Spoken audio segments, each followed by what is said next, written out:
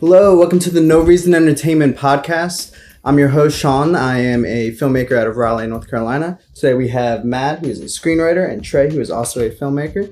We're here to talk about movies and games and pretty much anything entertainment. So first of all, just how are you guys doing today? Pretty good.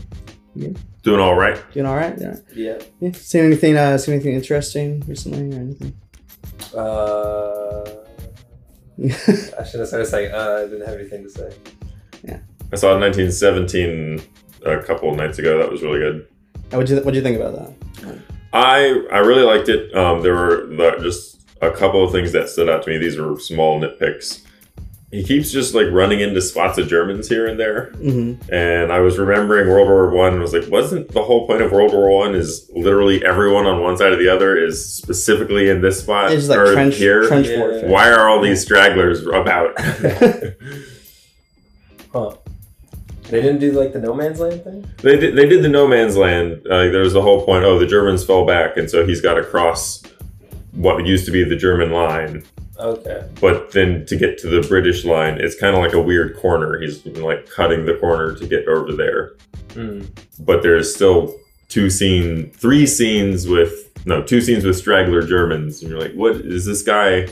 Is he going AWOL? What's he doing? If he's going AWOL, why is he still trying to murder the British?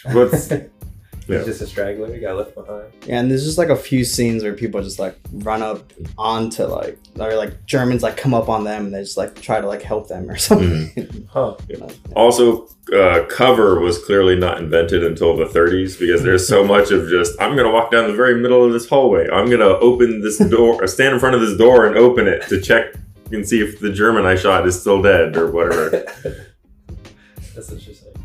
It's very different from like modern war movies where everyone's hugging walls and corners and stuff. I saw there was a documentary a while ago. I forget what it's called, but it was like all World War I footage, and They Shall Not Grow Old. Yes, and they like restored it and like added the color to it and stuff like that, and added sound because back then it was shot on film with no sound and stuff. Right. And like added people's voices and stuff like that, and like I wonder how different that is, like that world from 1917. Like more dramatic narrative version of it, because that whole thing was like it was completely trench warfare. And all the voices were like from like British soldiers and stuff. And they kind of went through like a little bit of a story where it was like, yeah, like you had the trench in No Man's Land and we would just shoot at each other like all day. And like sometimes people would die and like it was awful and just like how bad it was in the trenches and stuff. And then they like actually captured some of the Germans, and then sitting there talking to the Germans, like the Germans and the British like got along. Like they captured the Germans and they're just like sitting together like eating and stuff. And it's like, yeah, they're technically prisoners, but everyone was just kind of like, yeah, war is awful. Like none of us want to be here. Yeah. None of us care. Drinking, they're like, this fucking sucks, right? Yeah, pretty much. Yeah, this is exactly. So I was like, that's interesting. So I wonder if any of that is in like 1917 or. I mean, 1917 is basically just all about like this guy's like trying to stop like the other team from like running into a trap. So he's like running to like catch up with the other army to be like, hey, don't attack these people because it's a trap. And also my brother is like a part of this army. I don't want him to die. So he's trying to get there in time. It's too short a time frame to really cover that aspect because it's specifically like 24 to 36 hours. I think we still haven't gotten the quintessential World War I movie because one of the things about World War I was how like boring it was being in a trench and yet also still terrified. Yeah. So I think we need a movie that's really going to capture, not a boring movie, but a movie that just shows like how like the soldiers like, oh, I'm here. Like this sucks. It's boring. Also, at any point, artillery could come down. Yeah, it can get exciting real quick. Like a movie that is just solidly tense and that doesn't ever change, which normally you wouldn't want in a movie, but specifically for World War One. I mean, like a Dunkirk equivalent to like there's no peaks, there's no valleys. It's just constantly like this sucks and I'm bored, but also terrified. Yeah, that would be interesting. That's kind of what like They Shall Not Grow Old is, but it's documentary style, not like a narrative thing. So, yeah. So, I recently watched. I rewatched The Dark Knight Rises last night. Oh, I'm really? sorry. Yeah. So I haven't rewatched that. it still has like a bunch of problems, but I still like the movie. Like it's still like pretty good. I'd say like compared to like other Batman movies, maybe like on the lower end, but compared to like other just movies in general. Yeah. I think Heath Ledger's passing ruined that movie because I suspect Christopher Nolan had an idea for the third movie, and then his Joker died, and he had to come up with a different idea. And it was, I mean, he's Christopher Nolan, so Warner Brothers didn't say, oh, well, this movie has to be out by this time like they have with other directors and other projects. Yeah, that's why it came out like 4 years. Yeah. Yeah. But I still think it wasn't the story he originally wanted to tell, and so he had to figure out a new story. And I bet if you asked him, he wouldn't be completely satisfied with what it was. I can see that. I only saw it the one time, and I remember thinking it was just very weird, like structurally, like. Basically, like the third act gets like yeah messy a little bit, and then like there's a whole bunch of like the ending part is like, oh, you saw his ship blow up, but no, he's in France playing chess or whatever, or eating breakfast with Catwoman. Yeah, I was thinking of the X-Men's ending, but yeah, like it's, and then like the whole middle part where like Batman is, his back is broken and he's, it's like a rehab. Yeah, he's like in the prison in the middle, and then Bane. I like the part where Bane's like running Gotham, but you always cut to Batman. It's just like, he's watching TV, fixing my back. Yeah, the pacing was a big problem. A lot of the story beats just didn't make sense. Oh, we're gonna hire Bane to hijack the stock market to tank like Wayne Enterprises. It's like, I don't know if that would work. Like terrorists break into the stock floor and do changes. Oh, yeah, that's right. Yeah, those aren't gonna stick. Like I'm trying to figure out what like the whole plan was from like the beginning to the end. Like obviously once Gordon like fell into the sewers and he found the Harvey Dent note, like I feel like that kind of changed Bane's plans to be like, okay, I'm gonna tear down this whole city basically from like turn on their hero and everything like that. And that's honestly part of the problem is I think from a writing perspective that was probably part of the plan. Like, oh, and then he finds the note and gets the stuff, but it was like written from the point of view of like, oh, expecting Bane to find it, as opposed I don't think Bane pivoted because his whole plan, Talia's whole plan was, oh, we're gonna tear down Batman. This note is very integral to doing that. But when he started and before he found the note, like Batman was gone for like 8 years, so I don't think. Well, yeah, but they were gonna they didn't just want to trash Gotham, they wanted to trash Batman, so they were gonna bring him out of hiding. That's true. Yeah. Ra's al Ghul. Anyways, I mean that's why she, if I remember correctly, she shows up before any of the really big stuff happens. Yeah, she's like near the beginning, and she's trying to like meet with Bruce about the energy thing at his like party when he's like still like walking with a cane and everything. And we obviously want this nuclear reactor so we can turn it into a bomb so we can blow up Gotham. I feel like with their resources, it would have just been easy enough to buy a nuke off the black market and smuggle it into Gotham. Yeah. I mean, I guess if the whole point was, oh no, we want to take Batman's nuke and blow up Gotham with Batman's nuke because Batman can eat it. Or at least like try to frame him for it or something. Yeah. I mean, that probably wouldn't work. Well, maybe, because he was kind of seen as a villain at the end of Dark Knight. Yeah. So, also, why did all the police officers go into the sewers or whatever? I didn't realize it was all the cops when I first watched it, just because that was such an insanely stupid plan. They're like, and then Bane's in there, get him. And they're like, it's a training exercise. It's like, really? You're just going to send every cop in Gotham in there? Like, I don't know. And the American government doing nothing Yeah. for 6 months while a terrorist organization holds basically Chicago ransom.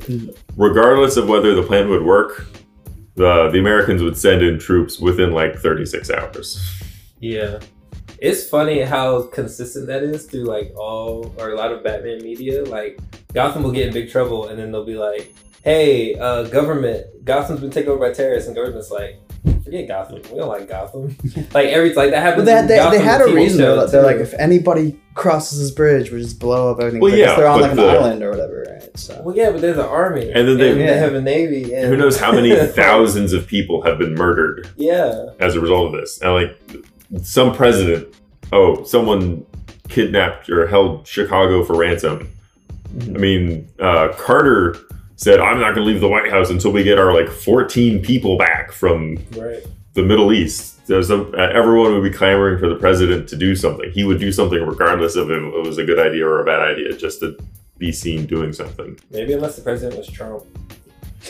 Then maybe it depends. No. If the president was Trump, he would have sent someone. He would have sent He people might right have just away. nuked Gotham. I don't Yeah. know. He'd have been like, Well, and that was the other problem Terrorists. is, just like in Kingsman, like Batman shows up and saves the day at the end. Gotham is unsalvageable.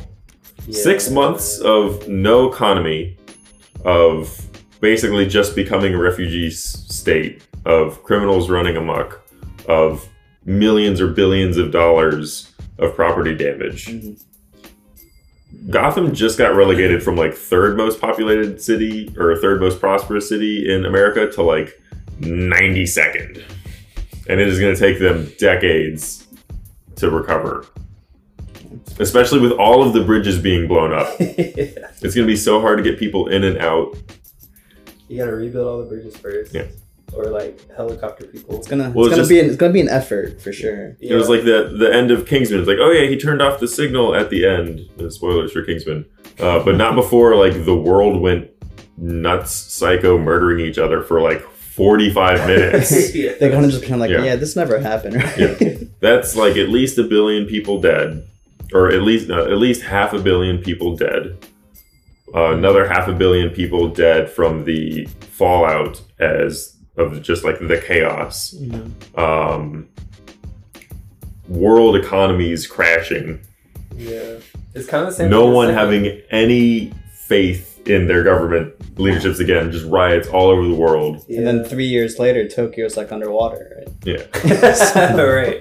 It's kind of the same in Kingsman 2 too, because they had that virus. Yeah. And then like all those people are in cages and a lot of them die before they, fix the virus or whatever. Yeah. Eggsy walking back into the bar at the end of Kingsman 1 and the same jagoff mobsters are just sitting there. And like the fact that any of them survived is BS, because if any of them were in a room together, they would have murdered each other, last man standing. Yeah. How many parents murdered their children and then the signal wore off and then they killed themselves because they murdered their children? Yeah. Yeah, got pretty dark. If you think about a lot of movies that way, where it's like, yeah, and then the hero saves the day at the end. And if you really think about like the collateral damage afterwards, it's like, well, he didn't really save everything. Like Man of Steel, he fucking like wrecks Metropolis. Yeah, Oh my exactly. God. Yeah, there's like a 10-mile level like circle in Metropolis after Man of Steel. It's like, oh my goodness. It's like, especially like if you Man think of Steel would about not Endgame- recover, just like Gotham not recovering in Dark Knight Rises. No. And Especially like, DC Endgame, too. stuff is they can't recover. No.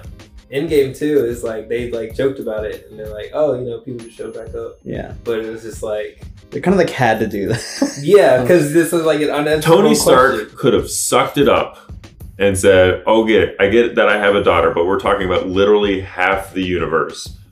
Maybe we should also snap and bring everyone back 5 years ago instead of being a huge selfish a-hole at the end. Because this wasn't even like my daughter versus 10 people, my daughter versus 100,000 people, my daughter versus 1 billion people, my daughter versus all of Earth. This was my daughter versus half the goddamn universe. That's true. Tony Stark, in the end, was a colossal selfish prick. Yay, he dissolved Thanos. Like, that's good. But his whole insistence of, no, I can't lose my daughter. It's like, just have sex with Pepper Pot 5 years ago.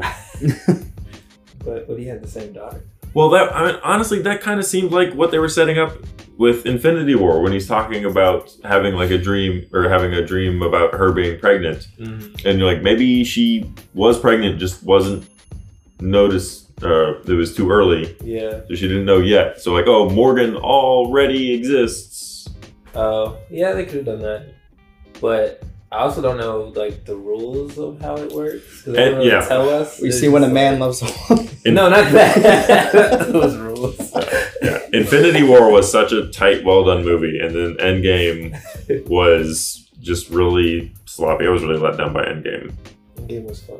I like Endgame, but it was fun, but it paled in comparison to any of the other Avengers movies, even Age of Ultron. No, Age of Ultron is still way lower for me. I don't know. I like Endgame. I'm super biased, but it's not as tight. But also they left themselves with a lot of like unanswerable questions that like I don't really know how you would do that better, how did Captain America put the ether back into Jane Foster? Yeah, you know. What did he say when he ran into Red Skull? Yes, just don't think about it. Well, that's the problem. They thought about it in Infinity War and then just like didn't. Yeah. Well, they had to. Also, the way time works in Endgame isn't consistent because they're like, you know, they list all these movies, they're like Hot Tub Time Machine, all these time related movies, and they're like, oh, that's not how time works. You can't just go back and like fix the past and then it'll change the future. Like your future right now is the past if you go back to the past. So if you go back to the past, you can't change anything.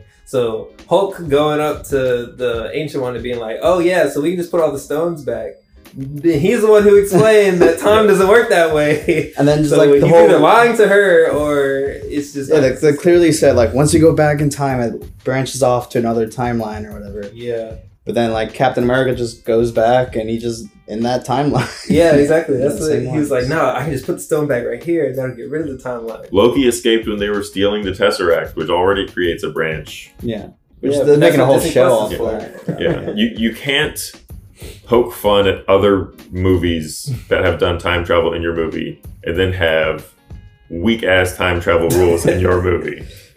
This is true. Tommy Wiseau does not get to make fun of literally any other movie in his movie. Be like, look at what these guys did. It's so terrible. So Mark, how's your sex life? This is true. I should have thought about it ahead of time because clearly they wanted to wrap up the Infinity Stone saga and get them out of the way because kind of like with introducing the X-Men, if the mutants or the Infinity Stone exists in the universe, how is every story afterwards not about them or about someone just trying to get the stones again? Right. But they do still have time travel, and if the Avengers could figure out time travel, why couldn't the villain, like Dr. Doom, figure out time travel later? Before I saw Endgame, I figured all of the time travel was going to be done with the Time Stone. Like maybe they go fight Thanos, they manage to get some of the stones from him. He literally like wipes the team, and one of them grabs the Time Stone and just jumps back in time and is trying to give people the advantage or whatever. What they should have done instead of blowing them up again is someone should have used the Time Stone to take all of the Infinity Stones to literally the end of the universe, like timeline, like the heat, death, entropy of the universe. Basically like further than one of them just ever rewinded everything. So then everything would still happen the exact same. Well, like once they fixed it and resolved it, and then you have the whole problem of like, okay, well, people will always still want these stones, and they'll always be a problem. Someone makes the sacrifice to literally go to the end of time and ditch them there using the Time Stone, which is the only thing you can use to actually get them and then stay. Do they say they destroyed the stones like again afterward? Oh no, they bring them back. They bring it back. But Thanos destroyed the stones. So technically, if the time still goes right, he still destroyed the stones. Right. At the end, so the stones shouldn't exist anymore unless you can go back in time again and get them again. Well, and the other problem with half the universe dying is, okay, so half the universe is gone. Right. How many people then committed suicide because their loved ones, their daughter, their mother, their whatever, was snapped out? how many children died because the person who was caring for them snapped out, and in the chaos, no one was able to like look for them or figure out what was going on until after they had already perished. How many people came back to find out that, oh, my mother or daughter or father or whatever, who wasn't snapped, killed themselves when they realized I was snapped. So now I'm back and they've now committed suicide. Yeah. 5 years is also too long. The world has adjusted to a population half the size. So half the population showing up again means about 2 billion people are probably going to starve before you manage to actually get. We won't even really see like anything. Like we kind of saw it in Spider-Man, like how the world kind of adapted to it, but people in planes. Not really. Yeah. Thanos won. People in planes. Thanos won honestly better than he ever could have expected, because in the end he probably did take out about 25% of the universe and showed the universe how they need to like maybe take care of, better manage their whole population issues. So I just wonder if like in the next one there's gonna be like, you know, has like two sides for like Civil War, like the people for their cores and people, and there's gonna be like people in the movie that are like hashtag Thanos was right. Yeah, that's the next Spider-Man movie. That's what I want. Thanos is right versus the non. That is one thing I don't get, the 5-year jump. I'm not really sure why they did that. That was like an interesting choice for me. Like I'm kind of glad they did that, but then they did the whole time travel. I don't really know what it added. You know, like why could it not have just been okay? And next week they got together and was like, okay, so I think the point of the 5-year jump was to show how. Or maybe it was for Tony to have her kid. Well, that a little bit, like, but also to show how they were not won, able but we to. didn't win. We killed Thanos, but we. Yeah, because they were talking about like, oh, we're gonna. I think the whole point is they were talking like, oh, we're gonna come up with a plan, and then it's like 5 years later. Clearly, they didn't come up with a plan, and they've like stopped trying because they don't have a solution. If it was only like 6 weeks, you'd be like, okay, well, why are we giving up at 6 weeks? 5 years was I think long enough for them to have accepted that they weren't going to fix it. Yeah. And also, I assume time travel is going to be involved, so I thought they were going to retcon those 5 years as opposed to just go, oh no, and then everyone was really sad for 5 years, and then we introduced a huge problem again. Yeah. So it's more interesting the way they did it, so they didn't retcon it, but it's just still kind of weird. Like, like how they did it. I expected almost all of the original Avengers to die. Me too. Because the whole point of the gauntlet was Thanos went to the dudes who made Mjolnir and all of the Asgardians crap and had them make a special gauntlet in order to be able to use all the stones without like exploding or something. So that when Tony Stark just throws a glove together at the end of the movie, I was really disappointed by that. But I was expecting them to, maybe the gauntlet got all messed up when Thanos did the snap originally, so they don't have that. So all 6 of the Avengers were going to have to grab a stone individually and use it together, like Captain Planet style. And to like bring everyone back, undo the snap or whatever, Tony's dead, Black Widow's dead, Hawkeye's dead, Captain America is mortally wounded and dying, Thor is very injured, but is like, he will recover, but he's not in fighting shape anymore. Hulk has snapped and is just like gone full Hulk rage monster because it like broke him mentally. And then Thanos, you know, kind of like walks over and is like, oh, and then he's talking to Thor and Captain America as they're dying. He's like, oh, it's like I commend your sacrifice, your effort.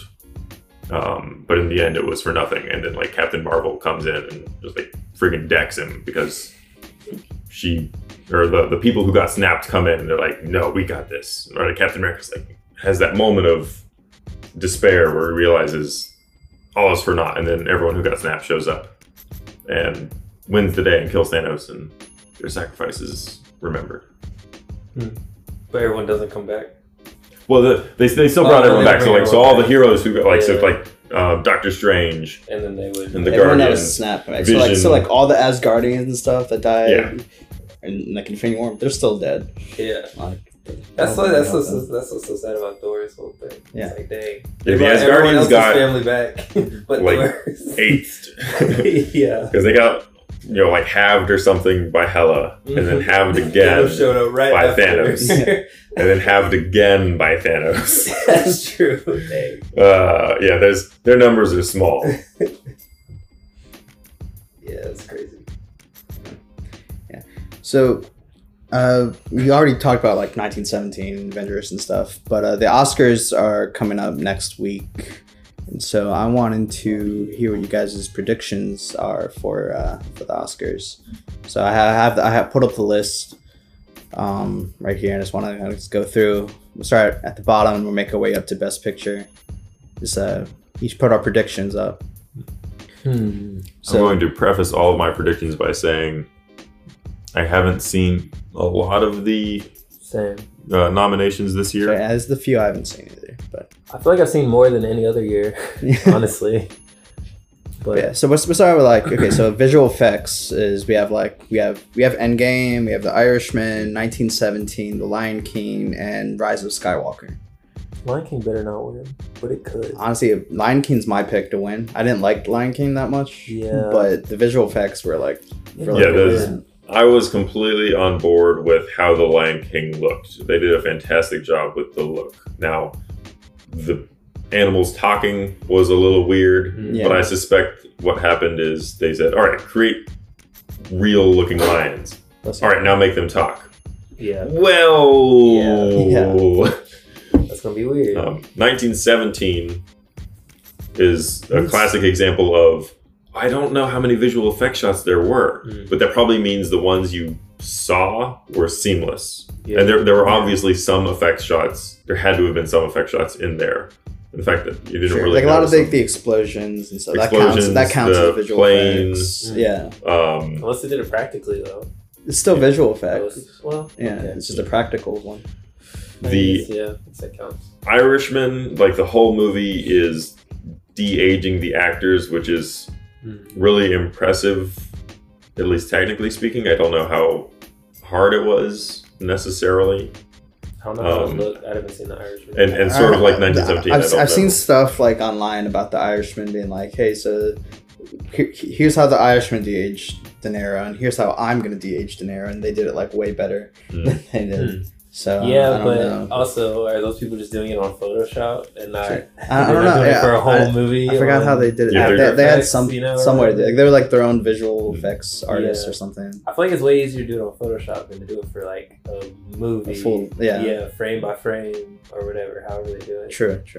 No matter what, I think Star Wars doesn't need to win. Star Wars It's- or Avengers, I don't Yeah. necessarily. It's see. 2019. Any movie with a budget of over $200 million is going to look good. We have the back in the day when everyone was still figuring out kind of how to do stuff, it was still not a given that your movie would look good. Yeah. But we have so much technology nowadays that that's actually one of the easier things to do. And I'm not trying to discount digital artists and stuff.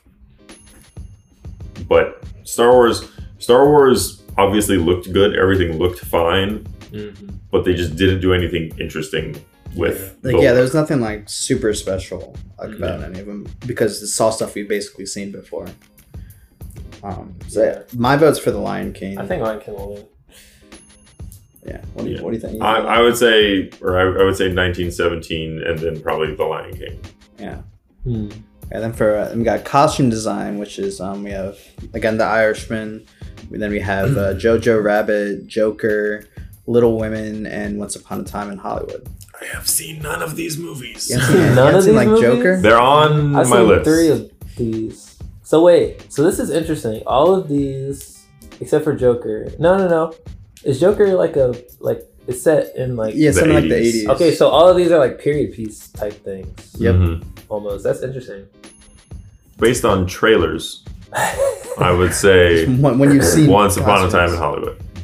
I would give it to I think Little Women or Joker would win these ones just because Joker has all like the masks and all the stuff, all the crazy stuff that happens near the end of that movie, and then Little Women, just all the outfits look great in that movie. I could see Joker winning it. I don't really see Once Upon a Time in Well, Once Upon a Time in Hollywood just seems too kind of like easy.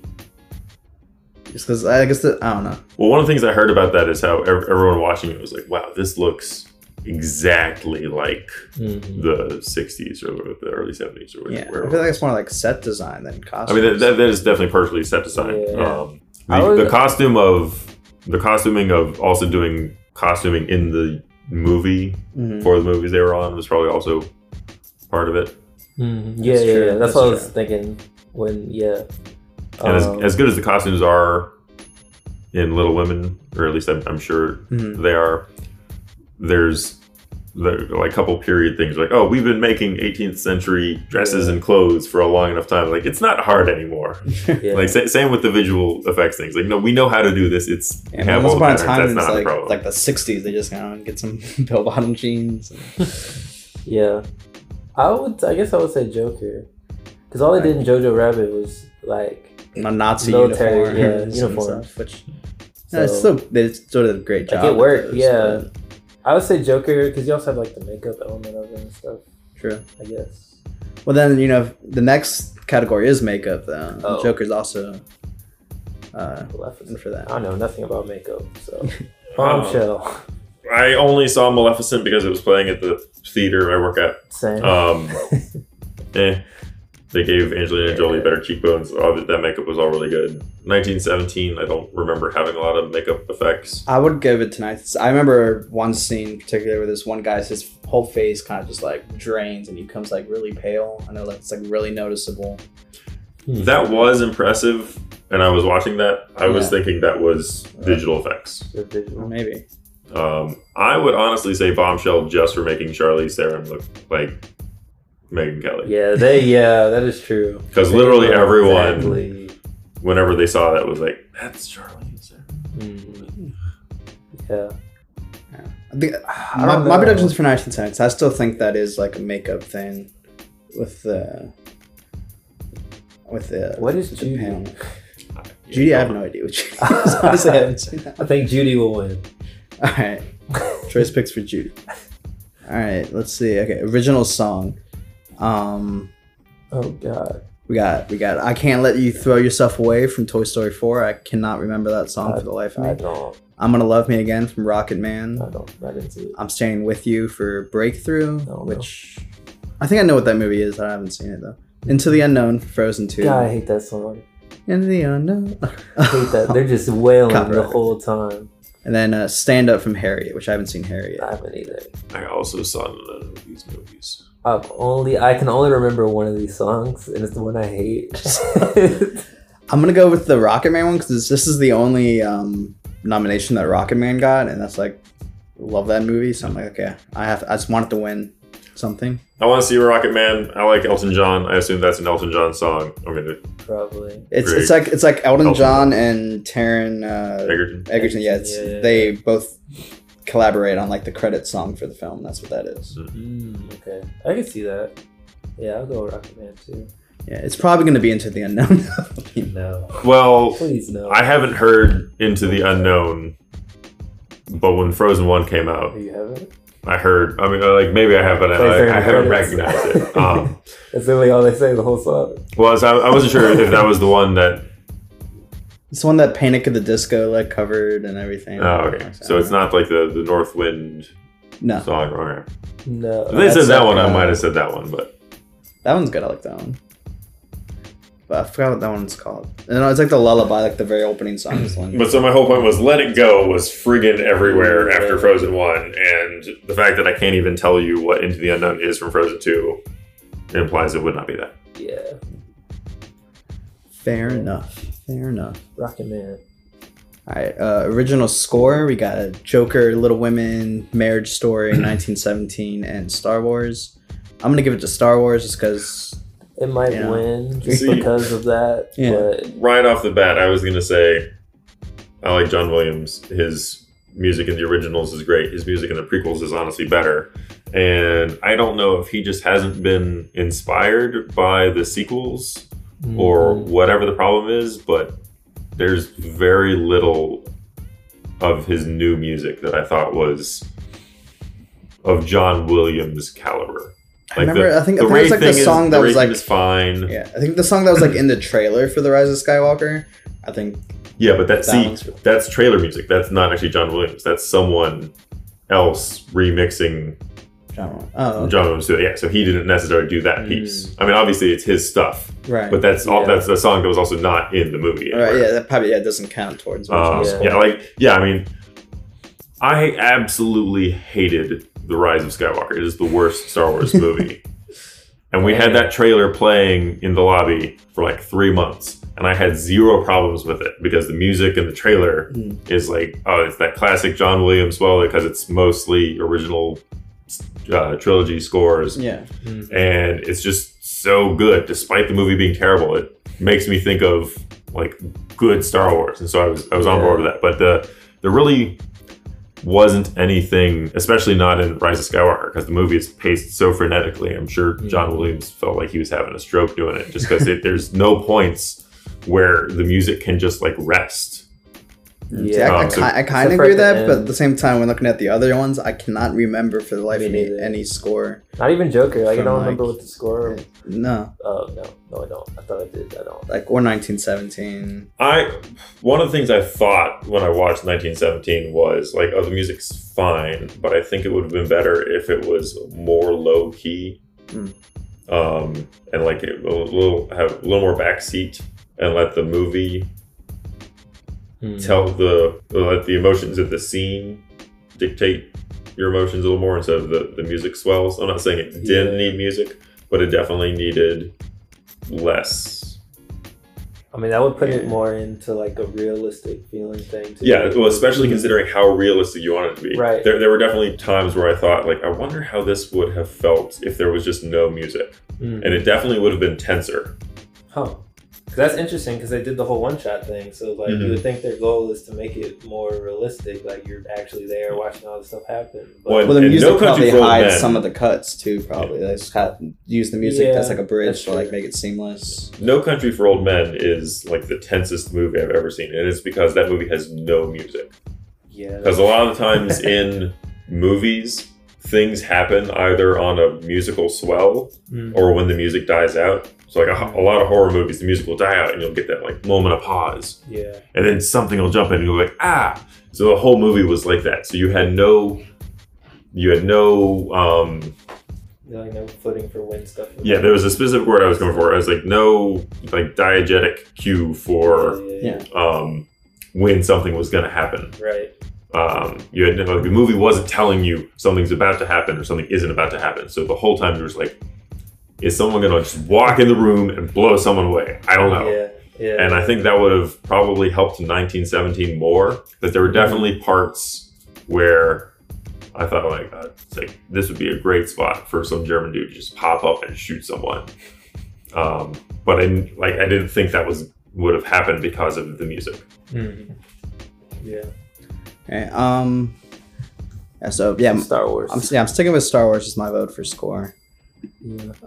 So next is now here's production design. So we got The Irishman, Jojo Rabbit, 1917, Once Upon a Time in Hollywood, and Parasite. I haven't seen Parasite. And you guys haven't seen Parasite, right? I have only seen 1917. Yeah, I've seen Jojo Rabbit once. I plan on seeing all of these movies. They're all great. I'll probably see Parasite. Parasite's amazing. I can already tell you, no spoiler. Once we get up to the best picture, that's gonna be my pick for best picture. Is Parasite. It's so good. But for production design, I guess I would probably say Once Upon a Time, 1917, or Parasite could win. I don't see Jojo Rabbit or The Irishman winning. Yeah, I would say Once Upon a Time. Yeah, I mean, because that one does have like they remade the Charles Manson. The ranch. Yeah. Plus they have like actual like sets that look like sets. Yeah. Like, they had to build sets for sets. Yeah, sets within sets. Yeah. Setception. So like there's a lot that went into that for production design, I think. I would definitely say between that or 1917. Again, 1917 is the only one I've seen on the list, but there were parts where they were going through and I thought, like, how big is this set? Like, what is... I like the part where they're all like running. Well, honestly, the first one when the guy goes and gets tells the soldier to come to the command tent. Oh yeah, he's like, And going to the trenches. they walk across, and they walk to the trenches, and then they talk in the tent, and then they walk through more trenches, and then they like cross over to no man's land, and then like you see no man's land because it's already followed them for about half a mile, and then there's no man's land, and you just look around like the sheer scale of this one single set, and the fact that they had to dig all the trenches and put all the stuff in was very super impressive. impressive. Yeah. I think I would give it to 1917 as well. The Parasite is really good. Like design, everything about that movie. Sound mixing, we have Ad Astra, Ford v Ferrari, Joker, 1917, and Once Upon a Time. A lot of the same kind of. What does sound mixing mean? I mean, I know what it means for like music, but like, I guess it's like how well can you hear everything? Yeah, not a lot of pops. Well, you know what? I heard sound everything really well in the Joker. You know, sound like mixing and sound editing are definitely one of those. Yeah, like where I'm like, super I'm not sure which is this and which is that. Yeah. Let's just like add those together for the sake of this, is because they have the same exact nominees, except Ad Astra's in sound mixing and Star Wars is in sound editing. Other than that, the other four are. So right off the bat, I don't think Ad Astra deserved any for sound mixing. No, it was just a fairly standard movie. They didn't really stand out. Yeah. I could see. I haven't seen Ford v Ferrari, but I can imagine with all like the cars and stuff. Yeah. Ford v Ferrari sounded great. Yeah. It's nominated in both categories. It, I think, deserves to win at least one of them. 1917 honestly did a really good job with the sound, because whenever you needed to hear people talking and you were supposed to hear people talking, you did. They weren't drowned out. It was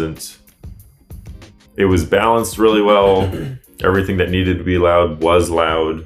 I would say 1917 should win one of them, and Ford v Ferrari should win the other one. I could also see Once Upon a Time in Hollywood winning one of them, because they have a lot of like, at least I think for sound editing more than sound mixing for Once Upon a Time in Hollywood, just because it has, it has like all those 60s songs and stuff like in it, and then they kind of usually use it to like transition to something else, or like everything's pretty smooth all around with the sound in that, I would say. I don't think it's anything like too impressive though. Yeah. I don't feel like.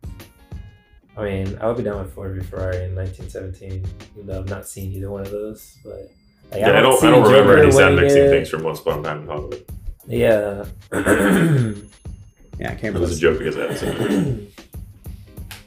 Alright, then we got film editing, just regular editing. We got Ford v Ferrari, The Irishman, Jojo Rabbit, Joker, and Parasite. 1917 not on here. Yeah, well, there wasn't a lot of editing. It was a whole bunch of for well, like cutting. No, but that's part of the editing. That's probably like, more of a cinematography and like planning stuff. Yeah, whereas, kind of. Well, I guess so. I would give this one to Joker. Honestly, just like its cuts are very meaningful. I feel like Ford v Ferrari is the only one on the list I saw, but I don't remember anything. I was very bad about going to see movies this year. I plan on seeing most of these movies. Yeah. I haven't yet. I don't remember any editing standouts in Ford v Ferrari. But then again, I have no idea what can win, because last year I thought Bohemian Rhapsody was just awful in editing, and it won Best Editing. So obviously I have no idea what I'm talking about. I wonder how much they look at. Like, do they just watch the movie and be like, "Oh, that one had good editing," or do they like go behind the scenes and be like, "Oh, so yeah, that's what you did," and stuff? I'm so guessing nominations are mostly there's like a campaign, hey, to get my movie nominated, and then there's another campaign, oh, hey, vote for my movie. So they don't really. Yeah, there's like a group of the Academy people, or whatever. That but I didn't know if they like were able to like look behind the curtain on any of the stuff or not, or they just like. Honestly, the tech categories are probably the most accurate ones, because I think you have to be in a certain field to vote. So I don't think actors necessarily vote on editing. Right. I think editors vote on editing. Okay. And I'll bet the editors actually do watch other people's movies. Whereas there's been a problem in Hollywood of a lot of people saying like, oh yeah, I didn't like watch half these movies, I just picked this one.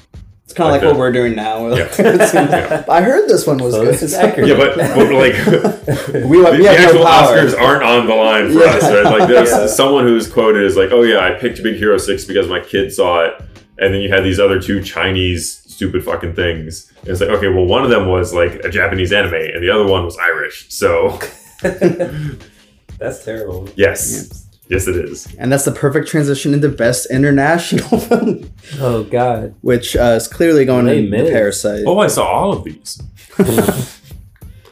We got Corpus Christi, Honeyland. I think if Parasite doesn't win Pain and Glory and Parasite, that's an indication that it will win Best Picture. Not a guarantee. It has to win. I don't think the Academy would want to give it both. Why not? I think it would. If it was like the first time, to avoid it seeming like favoritism or whatever. Well, they've never nominated or had win clearly a Korean film before. Yeah. Mm-hmm. So, like, if it did win, they would definitely win both. Like, well, the problem with the whole point of the international film is, or Best International Film is that's Best Picture for people who don't understand, or for people who only speak English. Don't speak English. Yeah. So them finally saying, okay, Parasite was actually just good enough to make it on the regular Best Picture list. I'm saying regular as far as English speaking Hollywood, whatever, blah blah blah. Means that it's probably on here just as a nod, like it has to be. Yeah. I think everyone else would be bummed if Parasite won here, because it also then just being on the Best Picture list means it would kind of like sabotage everyone else's chances here. Because the whole point is these movies never get to the Best Picture list. So if you've got one here and you put it on Best Picture, that's like already saying it's better than the rest of these. Yeah. Well, I mean, I could see that, but also I feel like that's not fair. Yeah, I feel like if it's I think they do it by their own merits. Like, it's that good, so it's gotta. But maybe is Parasite in Korean? Yeah. Okay. So yeah, like I feel like if it is Best Picture, if it's even nominated or it wins Best Picture, I feel like it deserves to win both. Like, I mean, I know it's like politics to it, but like if we're taking politics out, like which one should win? I think Parasite should win. Yes, all of my votes have generally been which one I think should win, not necessarily which one I think the Academy will pick. Yeah. Same. So I think Parasite should win, but I could see how they might not. Let's pretend we take Parasite out of the best international thing. My vote's for Honeyland. Hey, Les Mis. Pedro Almodovar is the only name I recognize, so I would just say Pain and Glory. I don't recognize it. Yeah. I only recognize Parasite and Bong Joon-ho. I recognize Les Mis, so that's a dope. All right. Going up, now we're gonna be a couple things that I definitely haven't seen either. Like, we got Best Live Action Short Film. Nope. Which Everyone just pick one. We got Brotherhood, Nefta, Football Club, The Neighbor's Window, Saria, and A Sister. I'm gonna go with Saria because that's the name of one of the characters in Legend of Zelda: Ocarina of Time. True. Where is Zelda shirt? Okay. I'm gonna go with The Neighbor's Window because I could see that being very interesting. Just hey, look at that window. It's nice. That's an interesting title. The Neighbor's Window. Huh. Okay. It's like, it sounds like, I haven't seen it, so I could be completely off. It sounds like it's like a voyeur type film or like a Disturbia type, Rear Window type film. Mm-hmm. Yeah. All right. So then we got Best Documentary Short. We got In the Absence, Learning to Skateboard in a War Zone, Life Overtakes Me, St. Louis is Superman, and Walk, Run, Cha Cha. I think Learning to Skateboard in a War Zone is going to win. That has the coolest title. I think it's likely to win because, it's set during a war, assuming. And it has the most American sounding director name. No, it's really just a very hardcore skateboarding documentary. Yeah. There's explosions going off. He's like doing it's like grinding. There's explosions behind him. It's like a sequel to Point Break. We're like, it's like the only way to really get high is to do your mad ollies in the no man's land. I'm gonna pick Life Overtakes Me though, because that just sounds like sad. So I'm like, it's gonna win it. That sounds overly dramatic. Yeah. Oh, life is so. All right, best documentary feature: American Factory, The Cave, The Edge of Democracy, For Sama, and Honeyland again. So Honeyland is also the international one, right? Yeah. So Honeyland might win. Interesting. Probably not The Edge of Democracy because I have no idea what it's about, but I suspect it's potentially divisive. So hold on. So Honeyland got on the thing for best documentary feature, which is like the best picture for documentaries, right? Yeah. But it's also on international. So how does that change with Parasite being up there for best picture? Alright, so that means Honeyland will probably win this, or it'll get snubbed in both. But Dang. But just because something's nominated for two things doesn't mean it can't win both, because that happens all the time. Well, yeah, but he's saying the ones that it is nominated for, it's like best picture. It's like the Academy B-movie picture. Yeah, when they were talking about, we're gonna do like most popular film, which was like guaranteed to be Black Panther, and then everyone like knew that was gonna be the case. It was like, Academy, what are you doing? And they were like, okay, let's not do that. I feel like as far as Parasite goes, that's kind of the same thing. Mm-hmm. So either Parasite is gonna win international film, and it being on Best Picture is them just throwing it a bone. Like, oh, it's not going to win, but here we go. All these other categories too, though. Well, I mean, it could easily win other categories, like, like director or like visual effects or whatever else is nominated for. I can see that. But it's on both of those lists because it's mentioned on one of them is, like, here you go. So is it the same with Honeyland, do you think, then? I think it's weird that Honeyland is a best documentary, but also a best feature because they're explicitly feature. Different things. Yeah, but I guess because it's international, I guess they're just like, oh yeah, it's international. We're just gonna throw it into the big international pot. I'm just trying to think how it qualifies for both lists. Yeah. I didn't. Because all that is just the Academy not really caring about international film. Yeah, which is probably terrible. Yeah, that's true. Yeah.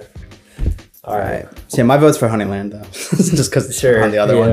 It's the only one I recognize now. Or Edge of Democracy, because that sounds American. Does it sound more American than American Factory though?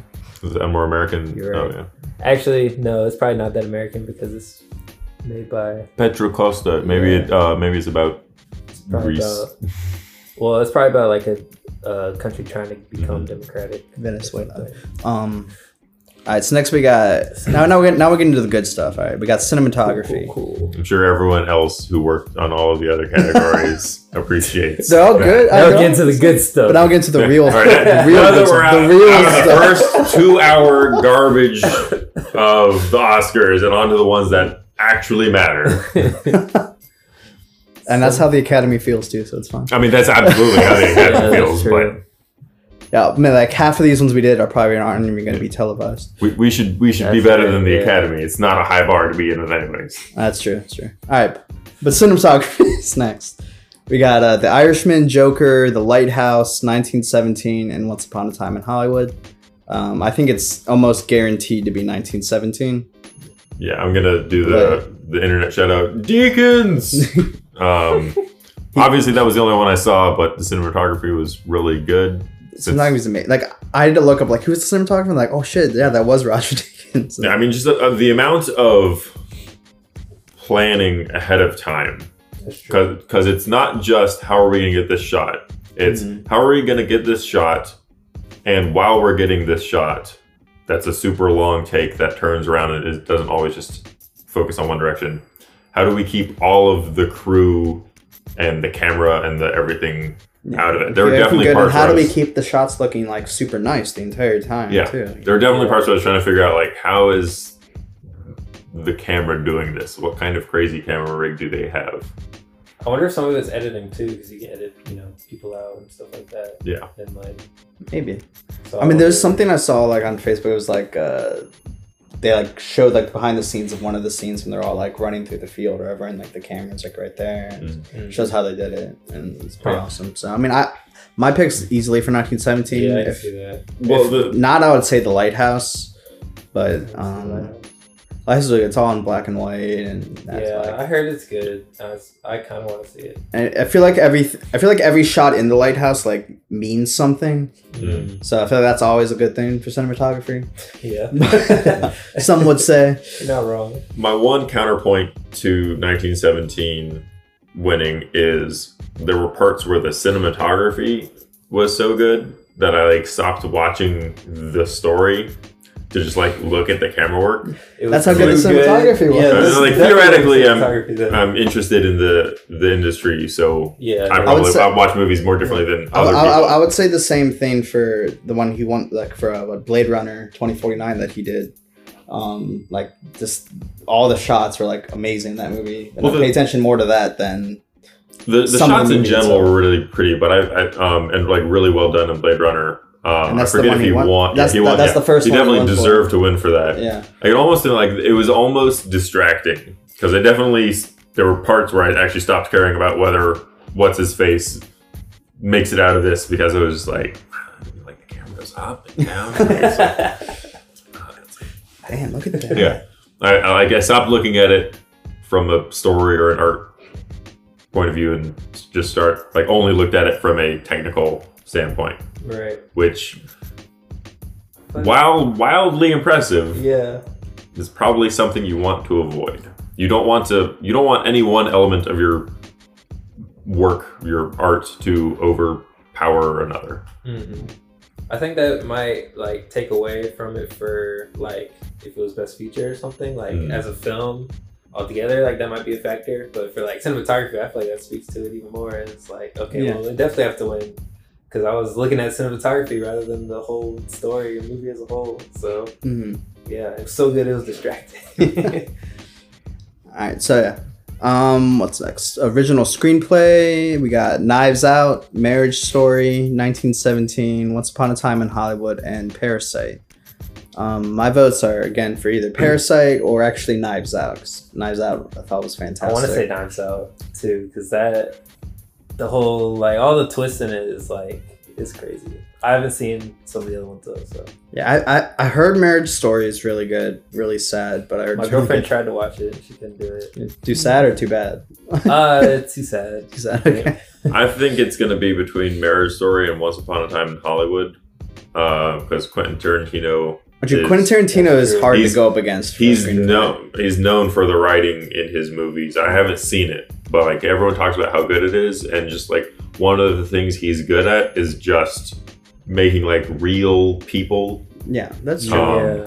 And Marriage Story, obviously, if you've got all the actors winning or getting nominated, clearly the material they had to work with had to have been good. Mm-hmm. That's true. Notice how there are no Star Wars actors nominated, despite the fact that all the Star Wars actors are perfectly good. I don't think Star Wars has ever been nominated. Yes, the Academy does not nominate actors for fantasy and sci-fi. Mm-hmm. It is incredibly rare. Yeah, Return of the King won 11 Oscars and was nominated for like 16, and none of them were for acting. I feel like didn't Sandra Bullock win for like Gravity? Yes, but that's not sci-fi. That's in space. It is, but that's not. That could actually happen. That's not aliens or magic. Yeah, fair. Yeah, like that's more practical. That's science fiction. Yeah, not sci-fi. Yeah. Okay. That's science. There is a difference. Yeah. I'm trying to think. Like, did Amy Adams get nominated for Arrival? I have no idea. I don't remember. Maybe. I remember Arrival getting nominated for stuff. I can't remember what it got nominated for. So what I will say about Once Upon a Time in Hollywood, the script is it's weird because it's good. But it's like really meandering. Yes, that's what I was about to say. Exactly the same word. Like it's very meandering, but it still has enough of like a push to keep you like invested in like the characters and stuff. And it's kind of like telling a whole different story within like this other story. So you have like this mini story of like this, struggling actor at the end of his career basically, and he's trying to get like, his one last, big break. And you're following that story, and that, that story is it's cool, it's good, you're invested, but it's like a small story inside of this whole Charles Manson story that kind of like goes in and out throughout. So it's like intricate too, The stories within stories, because you've also got the stories of the actual like movies they're filming. Yeah. And you've got the Brad Pitt's character's story. Yeah, it's very complex and it works really well, and it would be very easy for it to not work the way it's written. Obviously Tarantino has like a huge chance of winning. I could definitely see that. Tarantino. I would want Knives Out to win though. Yeah, because that's his only nomination, I think. Yeah, I think so. I really liked Knives Out. And I've liked that's one you've seen. All but one. Yes, I saw it. I did see that. I saw that, and I saw 1917 from this. I really like Knives Out, and I like every other movie Rian Johnson has done except for one of them. Well, no, that one's great. That's a good one. He's probably talking about Brick. Yes, episode 8 is terrible. You're terrible. And we do not have the time to properly discuss it. That'd be different. Because we'll have a special. I have things to say about it on both sides, both like positive and negative. It's a complex viewpoint on it, and like we're not going to derail this to get to that. But I thought Knives Out was really good. The script was really interesting. Thinking back, there was only like one thing I could think of, one like loose thread that even isn't that loose. So the mystery and everything was really tight. The characters were all individuals and were done pretty interestingly, and the writing was pretty good. I can also just easily see it not winning compared to something else. Yeah. I don't necessarily think 1917 deserves it. 1917 is good for like a lot of stuff, but its script is not one of them for me. It's not. It doesn't have a weak script. It's not bad. It's just like fine. Yeah, it has a perfectly good script, but it doesn't have a great script. But that's because.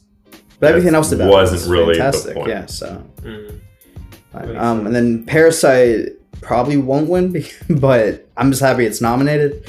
I don't know if Quentin Tarantino has won an Oscar for writing yet.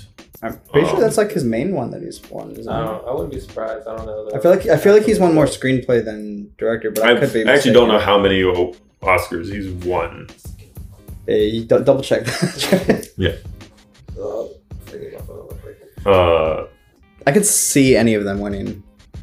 I wouldn't be sad if any of them won. Yeah. I think 1917 winning in this category versus the other contenders. Yeah, I might be like a little disappointed. I'd be like, I don't know about that. I'd be like, I still like the movie, so fine, but All right, then we got like adapted screenplays. So we got like The Irishman, Jojo Rabbit, Joker, Little Women, and The Two Popes.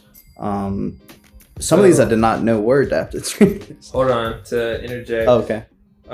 He won for Pulp Fiction. 1995 for writing. For writing? Okay. Is that the only one you did for writing? And he was a nominee for director. This is probably his closest movie to Pulp Fiction. Just because of the meandering story and the couple different people's storylines that kind of, yeah, I guess so. He won in 2013. One of them be like the Inglourious Bastards, kind of like that too. I think he won in 2013 for Django. For writing? Yeah. And he won for Pulp Fiction. All right. Yeah. Okay. Has he won any, for like director and stuff too? Actually, the only ones he's won are for writing. See, I knew it was like one of them. So he's a strong contender for that category. Yeah, for sure. For sure. He hasn't even won any other. Wow. Okay. Yeah. Interesting. He's definitely the best writer in the industry, I think. But, I'm going to come right out. Writer name I know. Yeah. Really. I'm going to come right out and say it while we're on adapted screenplay. I don't think Joker's going to win anything. I think getting Joker nominated was the Academy throwing it a bone. It's like, we will deign that you can be nominated. But no, we're not going to give you any Oscars. Come on, you're a movie about a comic book clown serial killer. I could see that. But I don't think Heath Ledger. I think the odds of Heath Ledger having won for the Joker would have gone down tremendously had he survived. I remember you saying that before. I could see that too. And that hurts him winning for Joker. For best actor. I think I could they're see absolutely him not going to give another actor an Oscar for playing the same comic book character, regardless of the quality of their performance. Yeah, that's probably true. Because the Academy, above all else, does not want to be seen. They want to be seen in the same way Martin Scorsese sees movies. They want to be seen as like film and kind of elevated from the theme park ride of Joker was not a theme park ride. Scorsese, I think, was a producer on Joker. Was I think so. Or well, he might as well have been because the other guy got so much influence like from two of his movies. Yeah. Yeah. All right. So for adapted screenplay, though, I'm thinking Little Women. Probably. I would love to see Jojo Rabbit win. Yeah, I didn't know Jojo Rabbit was an adapted screenplay. I saw that in the original. credits at the end. It was adapted. Little Women is the only one I realized was adapted. Like theoretically, yes, the Joker's adapted, but unless they were adapting a specific story, it'd be like, oh, if I write a Batman story and just like create it, other than using the characters, does it count as adapted? Yeah. Okay. It's like the character is adapted versus than the story. Well, I guess maybe that's why Jojo Rabbit's adapted. Well, I feel like Jojo Rabbit. I don't know what the tone of the book is, but I doubt it's a satire book. So, like him making it into a satire, okay, could be like. I feel like that's like a cool, like that's something Taika Waititi could only do type of thing, and it's like impressive. But the book might have been a satire. I don't know. Yeah, so I'm definitely gonna go with Little Women though, because Greta Gerwig has like a strong track record and everything. Like Lady Bird a couple years ago was fantastic. Oh, yeah, people like that movie. I haven't seen it.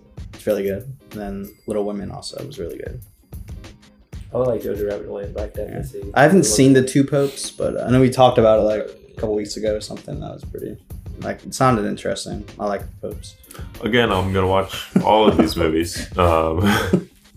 You haven't seen any of these, have you? I haven't seen any of them. Dang. See, so it's like the only one. Sean said we're going to talk about Oscars. I was like, oh, okay. I will contribute what I can. You still know, like, there's a lot I haven't seen either. Well, I've seen most of them. But, like, here, like, animated short. Like I said, we're getting to the good stuff, the important stuff. Animated short is I'm up honestly there. surprised That's the animated crazy. stuff is not much further down.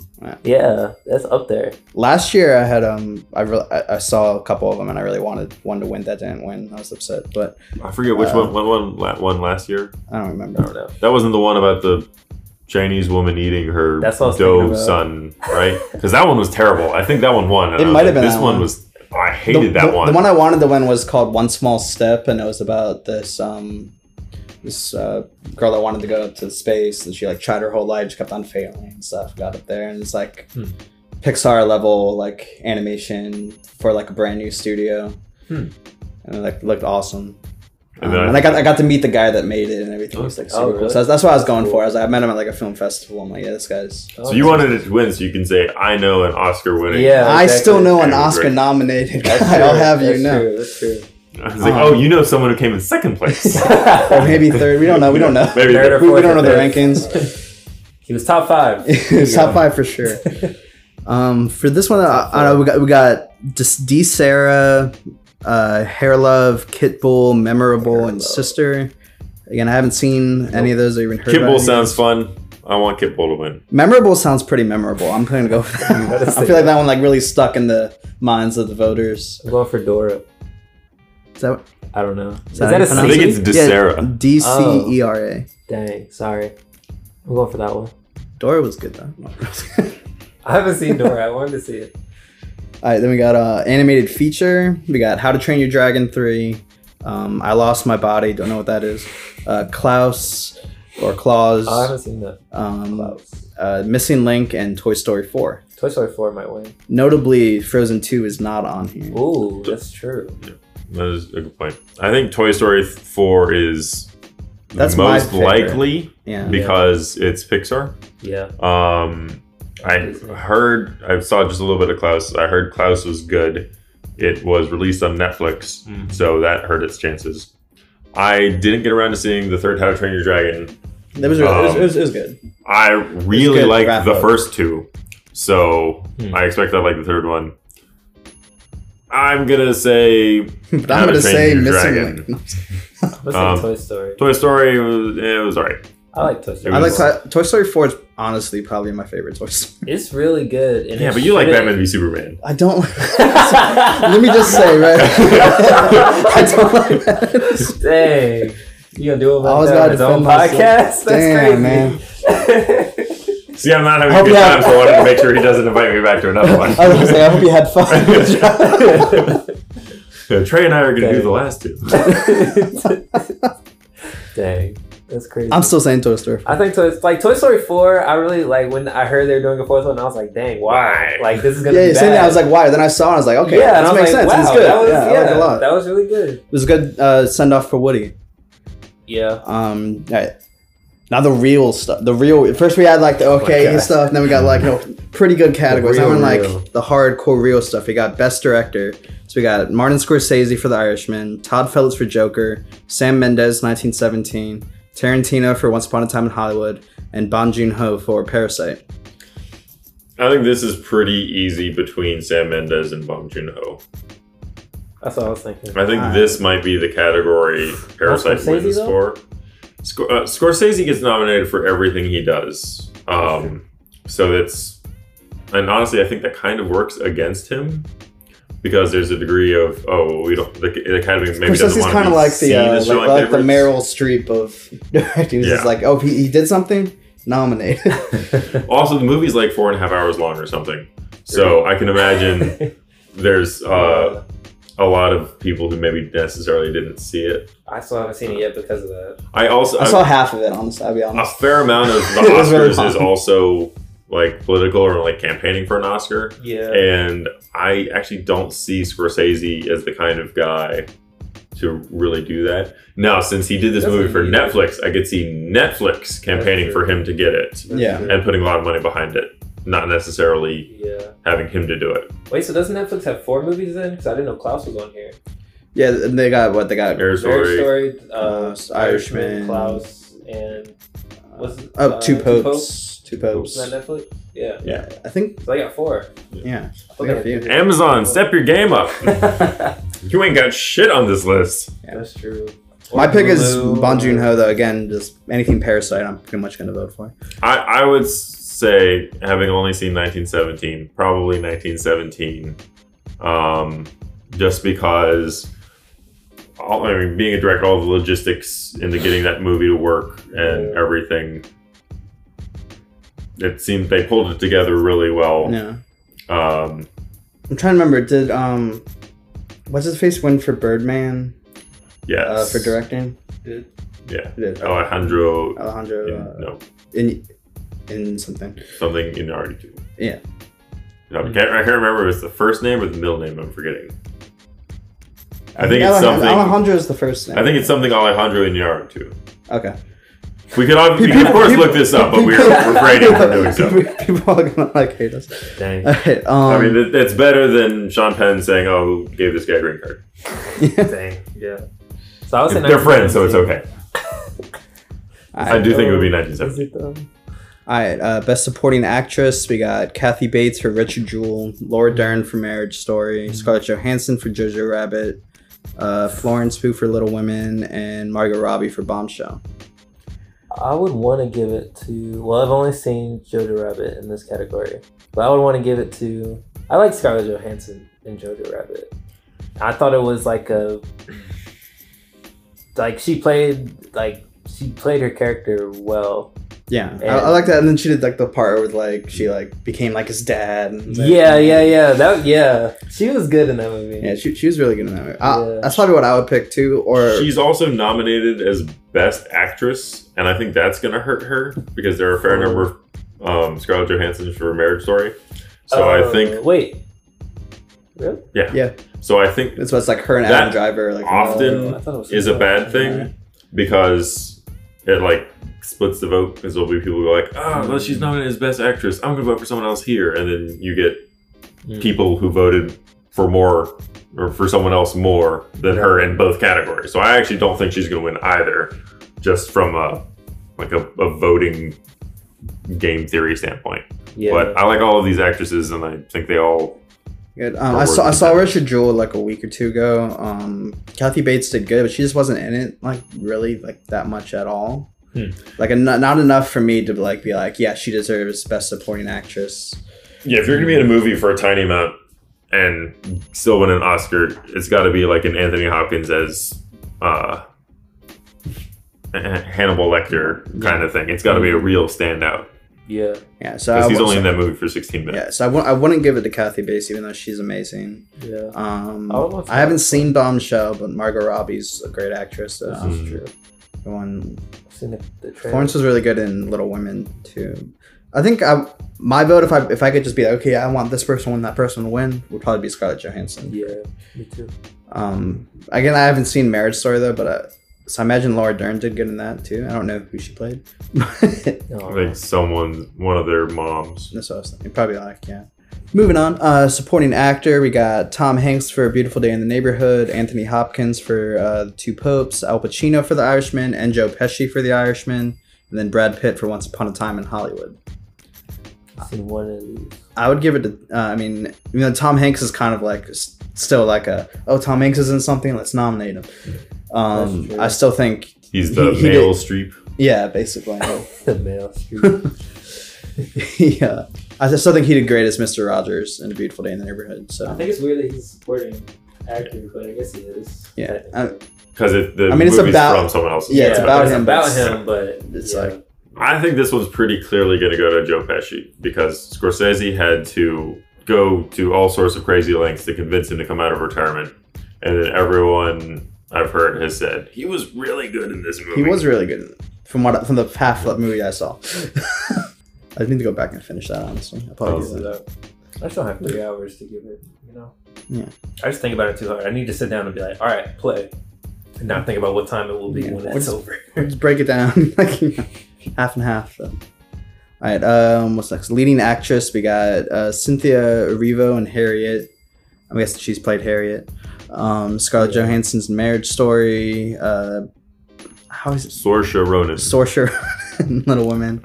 Irish names are fun. Yeah. Charlize Theron, Bombshell, and Renee Zellweger for Judy, which we said earlier we have no idea what Judy is, and I still don't know what Judy Can't be is. about Judy Garland, can it? I don't know. Oh, actually, it might be. I don't know. It's like the only Judy I could think I don't of. know who Judy Garland is either. Like Wizard of Oz. Dorothy. Oh. Huh? Is she interesting? Yeah. Yes. Yeah. Oh, okay. I didn't know anything about her. Nope. That was brief aside. That was back when Hollywood was absolutely terrible for children. One, she probably got abused on a number of times, but two, because she was only like 16 or 17. Actually, she might have been like 14 or but to make it more convenient for the filming schedule, they would give her like cigarettes and stimulants, so that she would be awake when they needed her, and then they would give her tranquilizers and stuff so that she could sleep. And yeah, just like, and then the studio's generally been like really terrible to her. She had a fairly, I don't necessarily want to say sad life, but had a lot of things happen to her, and I don't think she committed suicide. She might have OD'd. Basically, we just need to see if that's what this movie is about, and if that's... If this is about a different Judy, then none of that matters. But if this is about Judy Garland, yes, that's definitely a story. It's all about Judi Dench. It's just, you know... Yeah. I feel like if it was about her, Judy Garland, I feel like it would be named something different. Because everyone would know her from The Wizard of Oz. She, at the very They least, did she's the know. most famous Judy in Hollywood, and I say that only because I She can't is? think of another Judy. Judy Dench? Judi Judi Dench. Dench, yeah. Yeah, but That's what I just I think that's Judi. I think. It's still Judy. Either way, that's oh, well, Judy, I guess yeah. it would be, Yeah. But she predates Judi Dench. But it could be about some non-Hollywood Judy, though. I mean, yeah, I was just assuming. It could be Judge Judy. I would watch I'll Renee say Zellweger as Judge Judy. My vote's going to be Saoirse Ronan, though, for Little Women. I'd just say. I Voting haven't for seen Harriet, No, I haven't either. but I'm gonna go with she looks... Charlize Theron. Also, that's just the throwing the bones to the black people nominee. So So it probably has a good chance. No, no, it doesn't. It doesn't have a good Yeah, chance. that's what I heard It's too. good That was enough the that they're we need to make nominated. sure we don't have just 5 white women on the list. We need diversity. Because I heard Harriet didn't have great reviews. I didn't hear it was terrible. I haven't heard I haven't anything seen it. about it, like other than that it was... They could have. I can't tell you what month nominated, it came out in.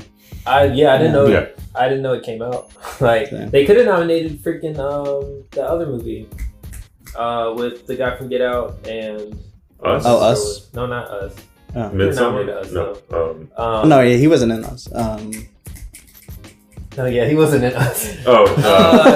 Queen and Slim? Queen and Slim. Queen They and could have Slim. nominated that for something. Was It was all right. when It was wasn't Or the Black and Blue movie I heard was alright too. I thought it was gonna be bad. Sorry to bother you. Was that this year or last year? That was the last Was 2 last- years It was ago. like 2018. It was 2018? I All right. think I think it was 2 years ago. That was 2018 or 2017. 2017. Yeah, 2018. Yeah, what year is it? 2020. I don't think it got nominated for anything. We might have. I don't think it did though. All right, so lead actor. We almost said we got 2 more left. All right, Pain so and Glory so lead actor we So there's have another Antonio international Banderas up there. in Pain and Glory. Leonardo DiCaprio for Once Upon a Time in Hollywood. Adam Driver for Marriage Story. Joaquin Phoenix for Joker, and Jonathan Pryce for The Two Popes. It's between Driver and Price. I honestly think Joaquin Phoenix has a good shot at the beginning. I don't think so because He's won the but he I- won the Golden Globes for it, and he won the SAG Award for it. Yeah, but I could be wrong. I think I remember the whole, like, oh, if you win the Golden Globes, it means you're, like, not likely to win the Oscar. But then if you win the SAG Award, you are though. So it's kind of like so back in the middle. So if we take Hollywood out of the equation and we pick, just who Which one thinks had we the best think? performance, I would honestly say Joaquin Phoenix or Leonardo DiCaprio. I I haven't seen any of these, but I would say Joaquin. And from the small clip I've seen of Marriage Story, I know Adam Driver does amazing in that movie too. But Leo's good though. yeah, like there's that one scene in Once Upon a Time in Hollywood when he's like in his like when he messes up the line and he goes back to his like, trailer. I love that scene. That's like it's so acting. he did so win last year, though, right? Yeah, For that was Revenant? like his first one. I know, but it's that wasn't loud. That was like a year. That was like that was 2 years ago. that was like a while. That was like 2016. Was it? The Revenant? Then Yeah. who was last year? Oh, that's true. Revenant. It was for Revenant. The Revenant? Right? Yeah. That was a while ago. That was a while while ago. Alright. Yeah. I'm bad with time. Me too. Yeah. But I know he just won his first one. Yeah, that was So I was gonna say if he had won last year, he was less likely to win this year. My money would be on Adam Driver because he has been noted for his acting in about everything he's been in, regardless of when he's been nominated. People will even say like, "Oh, he did well with what he had." Yeah. And I think he did well with what he had. I would have liked to see literally that whole cast in a movie with an actual script. Yeah. I've literally seen him in nothing else. So He's good in Logan Lucky. I haven't seen it. he's good in the show Girls. That's like where he was like basically like started to get really recognized with before he got Star Wars. I've only seen him in Star Wars. Actually, everyone in Star Wars, I've only seen in Star Wars. Not even like I really haven't even seen Pacific Rim 2. Yeah. So But you saw Murder on the Orient Express though, right?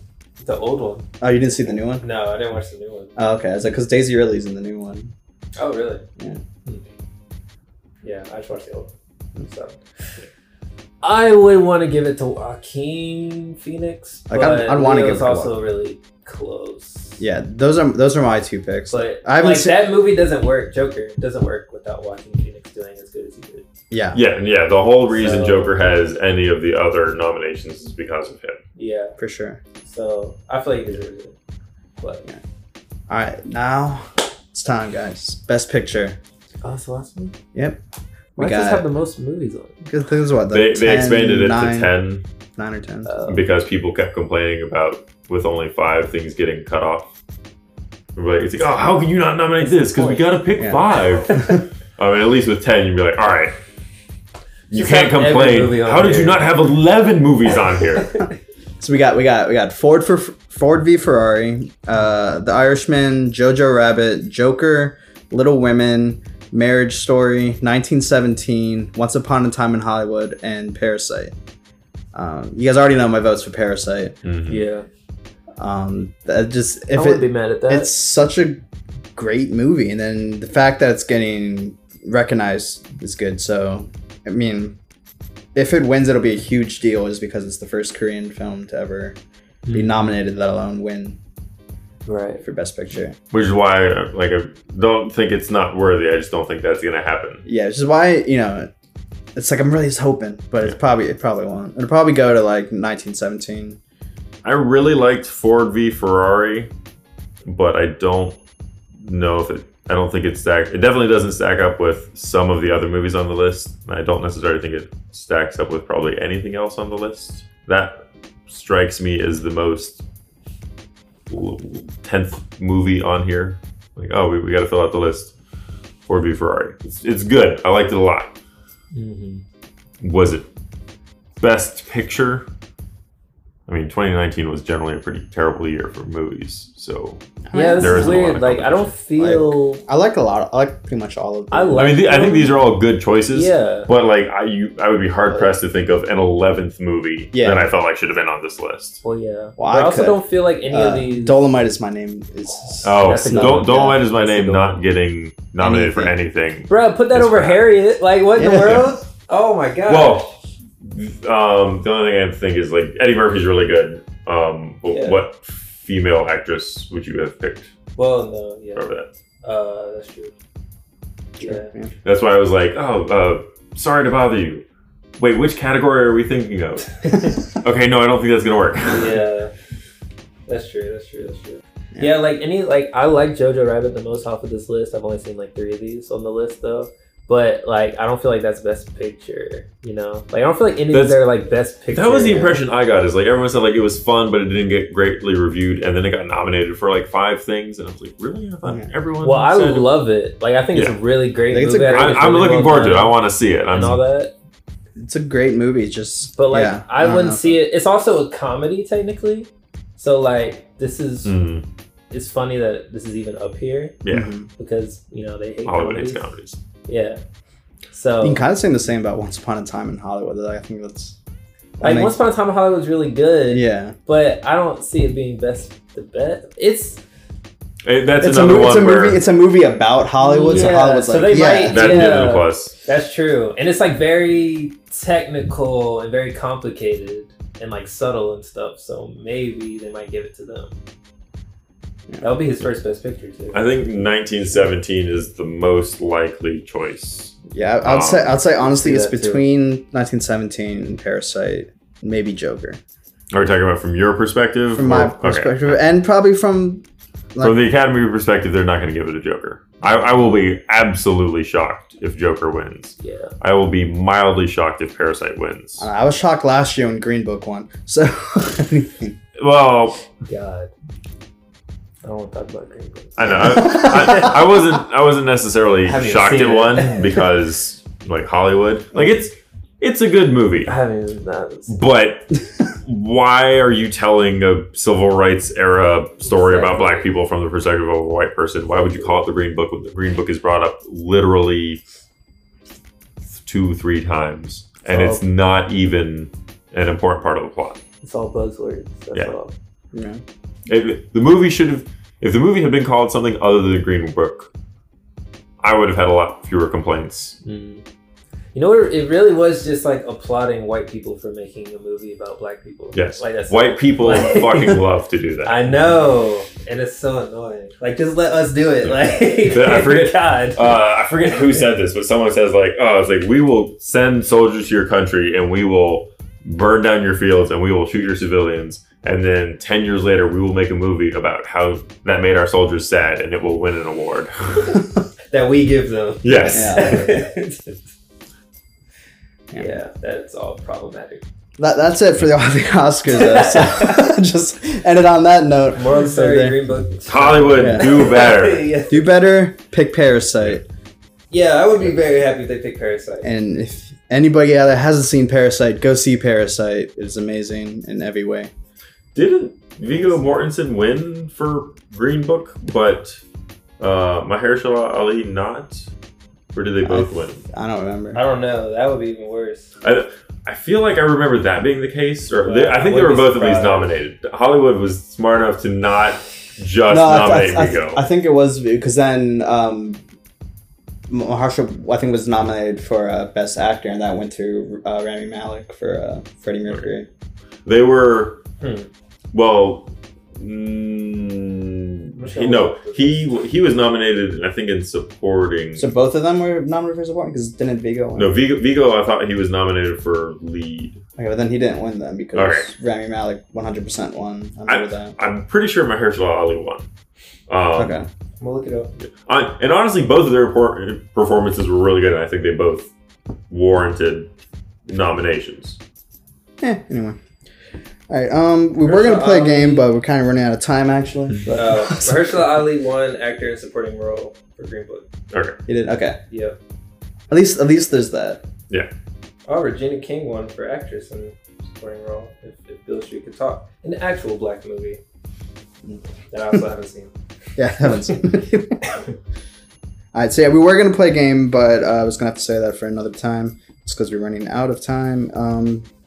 So yeah, this was our first episode of this podcast. We want to do this podcast like once a month, maybe have like different people on, but talk about other stuff besides movies, like games and music, or I don't know, books. I don't know, any kind of entertainment really. Books. Yeah, just talk about books. Just have a little book club. Book club, yeah. Yeah. Yeah. So, is there anything you guys want to say before we sign off? When's this coming out? I don't know. If this comes out before February 26th, go see Kessler the movie IMAX if you're in Raleigh. Is it 26th or the 28th? It's 26 now. Oh, it is. We had to move it. Oh, cool. That's my birthday. I'm even more excited. Oh, perfect. Yeah. Sean's short will be playing beforehand. So, go to the Eventbrite, look up Kessler, Raleigh. It'll pop up. Kessler with one S. Yeah, if you're in the North Carolina area, check out. Our Yeah. films are going to be playing. Get those tickets, $10. That's it. We got after party too. So, come out to that. Fun, yeah. This will probably be out within the next week. It has to come out before at least the Oscars premiere. So. That's true. Yeah, that's true. Yeah. This. All right, Matt, anything you want to say? It was a pleasure being here, Sean. Hope you had fun. Thanks for having us. I Don't forget that Batman perfectly scene. willing. He's going to cut that part out. I would love to come back and debate Star Wars with you or movies in general in the future. Perfect. All right. If we'd had more time, I was going to say instead of doing a best of 2019, we do a worst of 2019. Ooh. We can do that too, yeah. We just make another video later and just add it into What was bigger it, thing. worst or was it best? It was both. it was Schrodinger's movie. Yes, yes, exactly. I was if we did the list game, I was gonna fight for putting Cass up there. It was a tale of two kitties. It was the best of times. It was the worst of times. Oh god, too many puns. All right, guys, be sure to subscribe to this podcast. Like I said, we'll be uploading every month. And check us out on YouTube, youtube.com/no reason entertainment. Thank you. All right, guys. See you guys.